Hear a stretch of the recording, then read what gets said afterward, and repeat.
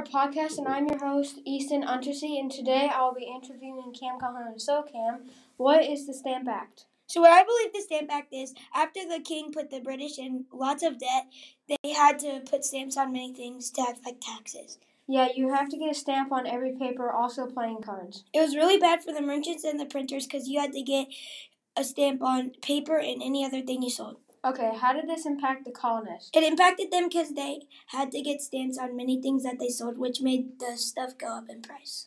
Yeah, next question. How did this cause the American Revolution? It led up to the American Revolution by once everything got solved, it led up to America being the place it is now, and that is a lot of a better place. Thank you for listening to our podcast. I'm your host, Easton Untersea. We hope you enjoy.